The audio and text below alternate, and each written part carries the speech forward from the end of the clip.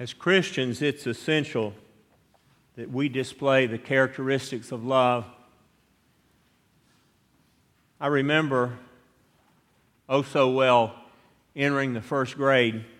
When I was in school, we didn't have kindergarten, and I remember the first grade because my twin brother was taken by the hand, and he was separated from me, and he was to go down the hall to another classroom, and that was a rather emotional time for a set of twins, be separated. And I remember being seated in that desk with nothing in there. No pencils or crayons, no books, nothing. I was just there.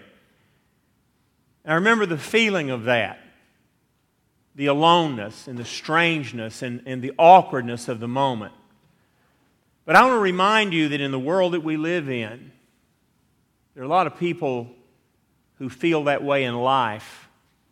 They're alone, they're awkward, they're without anything, they're in a strange place, they're separated from those that really cared about them, and they need someone to love them, to care about them. I always thought in the first grade that the sweetest, most wonderful person I ever met was our first grade school teacher. Well, I found out later we all thought that because she was so loving and she was so kind.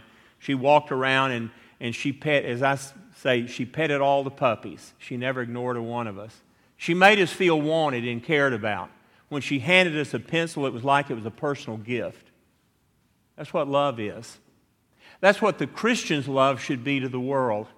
Because the world is, each and every person without Christ is out there in a wilderness all alone. They may be surrounded by people, but they're truly alone because there's no one there that can reach out and change their situation for the better. There's no one there that can lift them up out of the morass of disaster that they're facing without Christ. There's no one there that can guide them in the way that they should go. And that's why love is so important. That's why love is the basis of all that we do as Christians.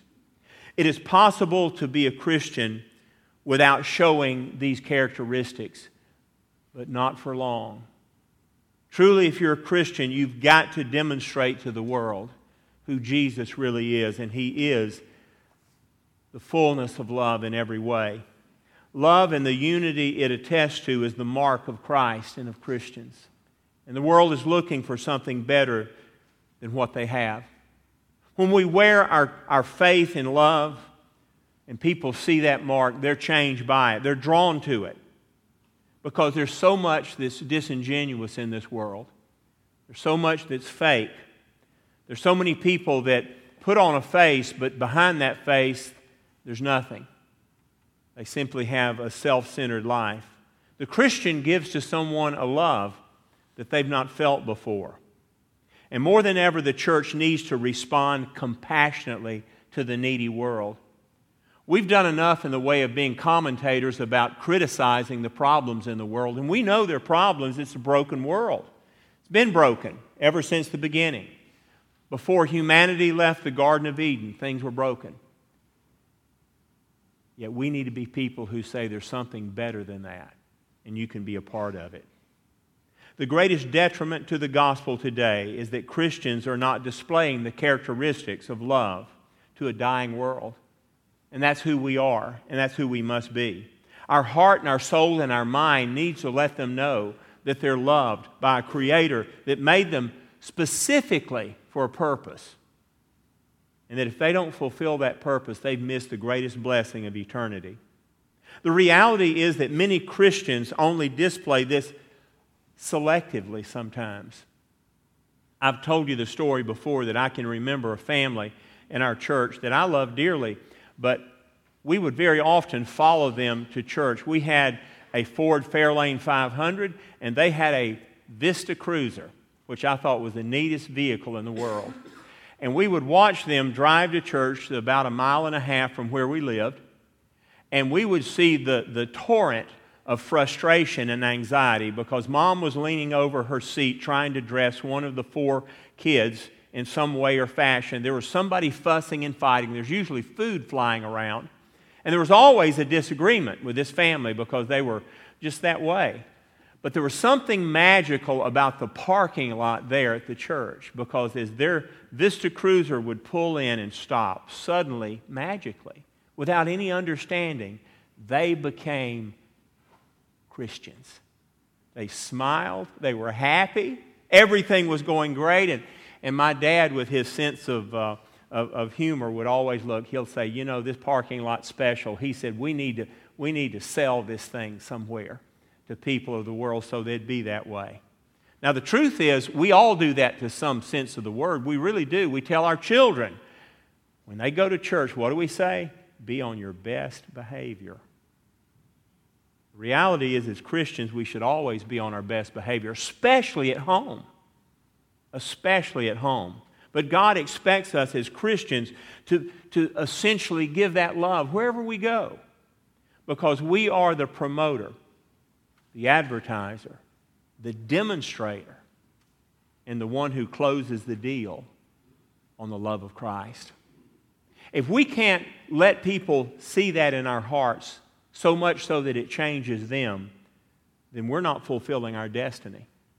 I want to think today for a few minutes that we have about the idea of love and how love changes who we are. What is love? And how does it play into the relationship we have with God? We have a God that's so far away from us as far as distance, yet He's so close to us, for He's within us through His Holy Spirit. And we can sometimes seem alienated from Him if we don't stay close to Him. You skip over the opportunity of prayer and a devotion with Him. You ignore the fact that He speaks to us in guidance. And all these things will end up in a situation where you don't have the love of Christ. You can be alienated from it. So I want to think today how we can keep that love and how we can change and transition the world that we're in into the world that they should become. First of all, I want you to realize this. Love is the foundation of all that we are. John reminds us of the importance of what is being done here, because he's preaching in Asia a message that had not been heard before. You see, they had an attitude. People in the pagan world at that time had an attitude, well, you love people who love you, that give you something that you benefit from. And if somebody mistreats you, you ignore them. At the least and at the most, you mistreat them. Jesus turned all that on its head. He said, you should love those who don't love you. You should reach out to those who alienate you. You should give to those who take from you. Because in doing that, you demonstrate the love of Christ. We sometimes forget about that. John goes back to the first of his gospel and reminds us in verse 11 of John chapter 1, said, this is the message you have heard from the beginning. We should love one another. Our love for the world does not begin with the world. It begins with our brothers and sisters in Christ. And that's where it should begin, but it certainly shouldn't end there. The phrase, the message you heard from the beginning, points back to the beginning of the letter, where it says God is light and in Him is no darkness at all, and we should love one another. That love is difficult. Love's easy when you're just greeting somebody for the first time or when you're not seen them for a little while. It's okay to say, it's good to see you, I've missed you. But once you spend time together and you work through the hard times and the stressful times, the frustrations and the disagreements and the situations that can destroy you, and you continue to love through that, that's when the world sees something that's different. That's the importance of what we do in Christ. Exactly what is John talking about when he says to love one another? Well, he's talking about something that's very, very powerful in our world. The problem is we forget that love is much deeper than what we imagine. You know, in the Greek, there were 5 different words that were used for love, and we confuse 2 of those words quite a bit. Phileo is the word that we use for just loving somebody that we have an affection for, a friend. Somebody that we just care about a lot, we enjoy. But that's not the love we're to use when we love those round about us, our brothers and sisters in Christ and those who are lost. We're to go to the word agape. Agape means an unconditional love no matter what. It means when they're at their worst, we're at our best. When they're the most unlovable, we're supposed to love them the most. Our love is not supposed to look at the individual and and estimate their condition. We're actually supposed to look at them and see nothing but our concern for them. I've heard it said before that agape love is having that person's greatest need is your highest concern. That kind of love makes a difference. That's a love that reaches out to someone when they're hurting and they're lonely and they're frustrated. And it opens their eyes and their heart. It's not just being a friend and waving at someone that you wave at every day. Being more than that. Some years back, I had a neighbor and a good friend, Park Keith, who I got to talk to 5 days a week because I would walk in the morning with several friends, and I would usually be at the corner of Keith Way and Chambliss, and Park would come out of his driveway, pick up his paper at the end of his long driveway, take it back to his wife, Brenda, drop it off at the door for her, and then come out the driveway, and usually he would pull up and talk to me for a few minutes. And I enjoyed those times. I got to know him that way. I ended up eating lunch with him a number of times in the Downtowner. But the greatest act of friendship I got to show to him was when he was very ill and dying at Baptist South Hospital. He was so sick that no one could go in the room. You could hear him down the hall. The pain that he was in was beyond understanding. And I knelt out in the hallway with a nurse and 2 other men that were there, and we prayed together for him. That God would be merciful to him and would get him through that storm. And God got him safely home through that. That's what love does sometimes. It was uncomfortable for me to do that because as a pastor, my job was to go and smile and shake someone's hand, talk with them, find out how they're doing, and then pray with them and leave. But love is described in different ways at different times. Love puts aside our comfort and what we're used to doing. It puts aside our convenience at the moment. Sometimes it moves outside our schedule and demands that we do something that's really alien for us. But you know what? That's exactly what God did for us. There's perfect love in heaven forever. It had always been that way between God the Father, God the Son, and God the Holy Spirit. But before the foundations of the world, God the Father, in His love for the Son, said, we're making a creation. And that creation is going to have a choice. They can choose to love us and trust us, or they can choose to go their own way. And they're going to choose to go their own way. They're going to fall. They're going to go into sin. And you're going to die to redeem them. That's the greatest act of love ever given. John 3:16, for God so loved the world that He gave His only begotten Son, that whosoever believeth in Him should not perish, meaning go to utter destruction, but have eternal life. That's what happened. That's love. And that's why we can do no less than that in our lives. Some of us function like color commentators in a booth in a stadium watching a game. That's not the way it works. We are on the field. Each Christian that's here, we are active, not passive. And people are watching us. They're observing what we're doing. And they're changed by that. Either they're brought to Christ or they're pushed away from Him. They're either given a joyous experience or they're given a reason to walk away from God. That's why it's important that we do what we do. John points out in a realistic way here when he comments on Cain, and I think this is so sad when it says that. It says, we must not be like Cain, who belonged to the evil one and killed his brother. I want to remind you that Cain and Abel were in a worship experience when this battle happened. They were worshiping God. They came to bring their offerings to the altar to God. Cain had a problem. His problem was, one of them was jealousy. He had an envious spirit within him because God told him, when you bring your offering, examine your heart. It wasn't, we get confused. We say, oh, well, he brought the wrong offering. It had nothing to do with what he brought to offer. It had to deal with the hands and the heart that brought the offering. There was sin at the door in his heart already, and that sin was within his heart, and it would reveal itself in a physical way. Sin always does.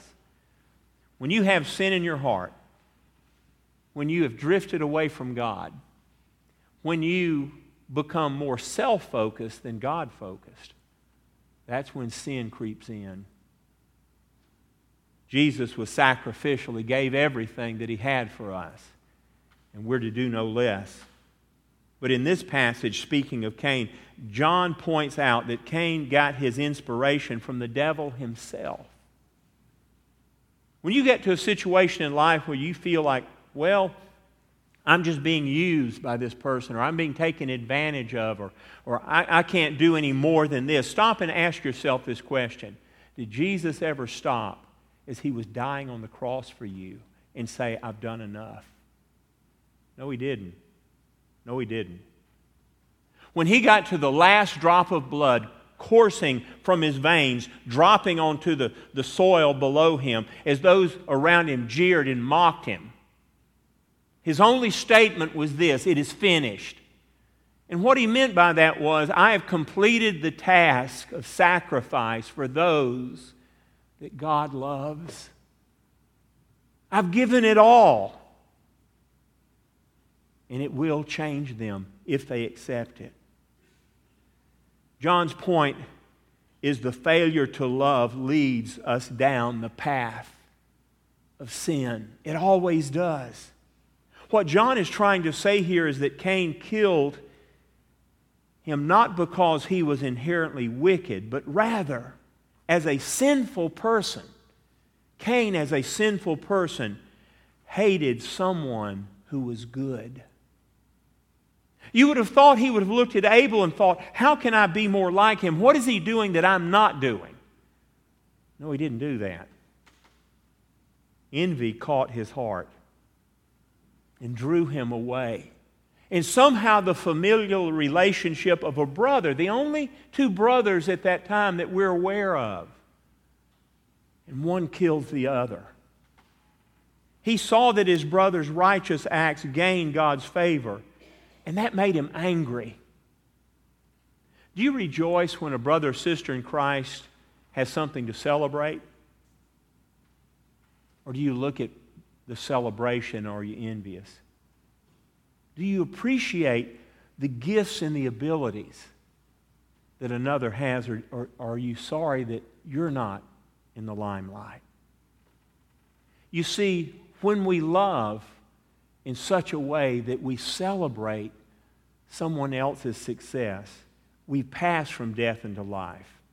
In this verse, John makes what seemed like a parenthetical statement because he reminds his readers that they must show love despite the fact that the world hates them. You see, we're in a world that's broken, and they do all these things. They are jealous, and they're envious, and they get angry and frustrated. Yet in this world, even though they may treat us that way, we don't behave that way. We've got to love. John tells them not to be surprised that the world hates you. Don't be surprised by that. Because the reality is, as a family, and that's what we are, brothers and sisters in Christ, we know that we're going out into a world that's broken. And we know that the majority of people that we share our faith with are not going to really be changed. Remember Jesus' description of the many and the few? Most people are not going to go to heaven because they think that being around someone that's going to heaven is enough. Or being around people who are living that kind of life will make you look clean enough or righteous enough. And I always enjoyed the phrase that I heard many years ago that went something like this: God doesn't have any grandchildren, He only has children. Because it's not what your parents have done, or your grandparents or it's what you do for Christ. It's your relationship. It's how you develop a walk with Him, how you develop that sense of knowing and understanding, that you come to Him and realize you're a sinner. You realize without Him you're hopeless. And you ask Him to come into your heart and forgive you of your sins and go with you day by day. Yet so many people want to bypass that. They don't want to walk down that road. There's a lot of discussion in our society, and especially in political arenas, about whether or not the whole document you get when you take your shots should be something that you use to move from country to country or state to state or job to job or whatever. And of course, that's created another industry, which is forging those documents. Now, that's been going on for thousands of years. But a forged document is meaningless. Not only will it get you in trouble with the law, it's a felony to do that, but it's meaningless because it does not prove anything true in the end. You've not gotten your shots. And the reality is, hanging around Christians or joining a church when you're not saved, or trying to behave like a Christian when you've not accepted Christ as your Savior is meaningless. Because ultimately, you'll live a good life and you'll live a better life if you do that. The only problem is you'll die and go to hell because you've never asked Jesus into your heart. I've had people actually say to me, well, don't you think God will understand? Don't you think He'll appreciate? Don't you, And you see, there's not a scale that they put you on and say, well, is this person Christian enough? We'll let them into heaven. It doesn't work that way. The standard is very plain. It's very simple. It's not a difficult one to meet. To become a Christian is one of the simplest things you'll ever do. It's just being aware of your own sin, acknowledging it, understanding Jesus is the only hope, confessing that He is, and repenting from your sins. And then beginning that walk. Now, that's the tough part. Once you begin the walk, that's really tough because you do something you've never done before. You examine your own life daily, moment by moment. But lastly, I want you to think about this. The remarkable example of love that we are given is beyond understanding. In verse 16, John says, we know that real love is because Jesus gave up His life for us. So we also ought to give up our lives for our brothers and sisters. That is so powerful. He said, I'm the good shepherd, and I lay down my life for my sheep. That's exactly what He expects of us. Yet so often, not only will we not lay down our life for someone, we won't even give them the time of day. Learn to slow down and listen. Learn to spend time with those round about you. Understand that somebody's not going to be wearing a badge that says, I'm a sinner. They may be looking for something that gives them hope and help. And it is your responsibility, it's incumbent upon you that you identify their need and their situation. Love means saying no to yourself so that someone else might live. One of my favorite authors, Dietrich Bonhoeffer, a Lutheran theologian that was in Germany during the occupation of Hitler's Third Reich, a man who vehemently fought against that, even attempted to blow up Hitler and failed, ended up in prison, and was executed in a concentration camp just a few weeks before the end of World War II. He wrote a number of books that are hauntingly powerful. And one of them talks about grace and how it works. And in there he makes this comment. He says, cheap grace is the deadly enemy of our church. He said, we are fighting today for costly grace. And he said this, he said, cheap grace is the preaching of forgiveness without requiring repentance, baptism without discipline, communion without confession. He said, cheap grace is grace without discipleship, grace without the cross, grace without Jesus Christ, without the living and incarnate Christ within you. Cheap grace. And that's exactly what we are without the love of Christ. The world's looking for something better. They've tried everything out. They've tried everything in the way of technology, entertainment. They've done everything. And everything's left them empty. Here's what's amazing. Amazon.com doesn't have the answer to that. Neither does eBay. Certainly the shopping centers don't here in Selma. Most of the shelves are empty. You have the answer. You have the answer. It's not in a bottle or a box. It's within your heart. And the only thing that prevents you from sharing it is the decisions you make. What are you deciding today? What are you planning on doing this week? What are you calculating for right now? In your mind, you've got a list of things you need to do this week. On that list, does it mention that friend, neighbor, family member, coworker that's lost? Are you praying for them and preparing for a way to reach them? One day when you get to heaven, you're going to walk into heaven. It's going to be glorious. It's going to be wonderful. It's going to be beyond anything we could ever imagine here. But you're also, at some point, going to be judged for the deeds done in the body. I've often said that I hope that they don't have video in heaven. I don't want to see a picture of the faces of the people that I neglected to share Jesus with. Neither do you. But in just a moment, I'm going to have a closing prayer, and we're going to have an invitation. I'm going to ask you to bow your heads and close your eyes when I pray. And I want you to think about as you pray. Don't think about lunch or what you're going to do this afternoon. Think about the faces of those people. The ones that you know are lost. The ones that you know are searching. And ask God to give you a desire in your heart, an opportunity in your week to reach them for Christ, to share with them. You're not going to do the work. All you're going to do is just open up and tell them what you've seen, heard, and felt of Jesus. The Holy Spirit will do the rest. But ask Him for an opportunity to do that. And you know what you'll be doing?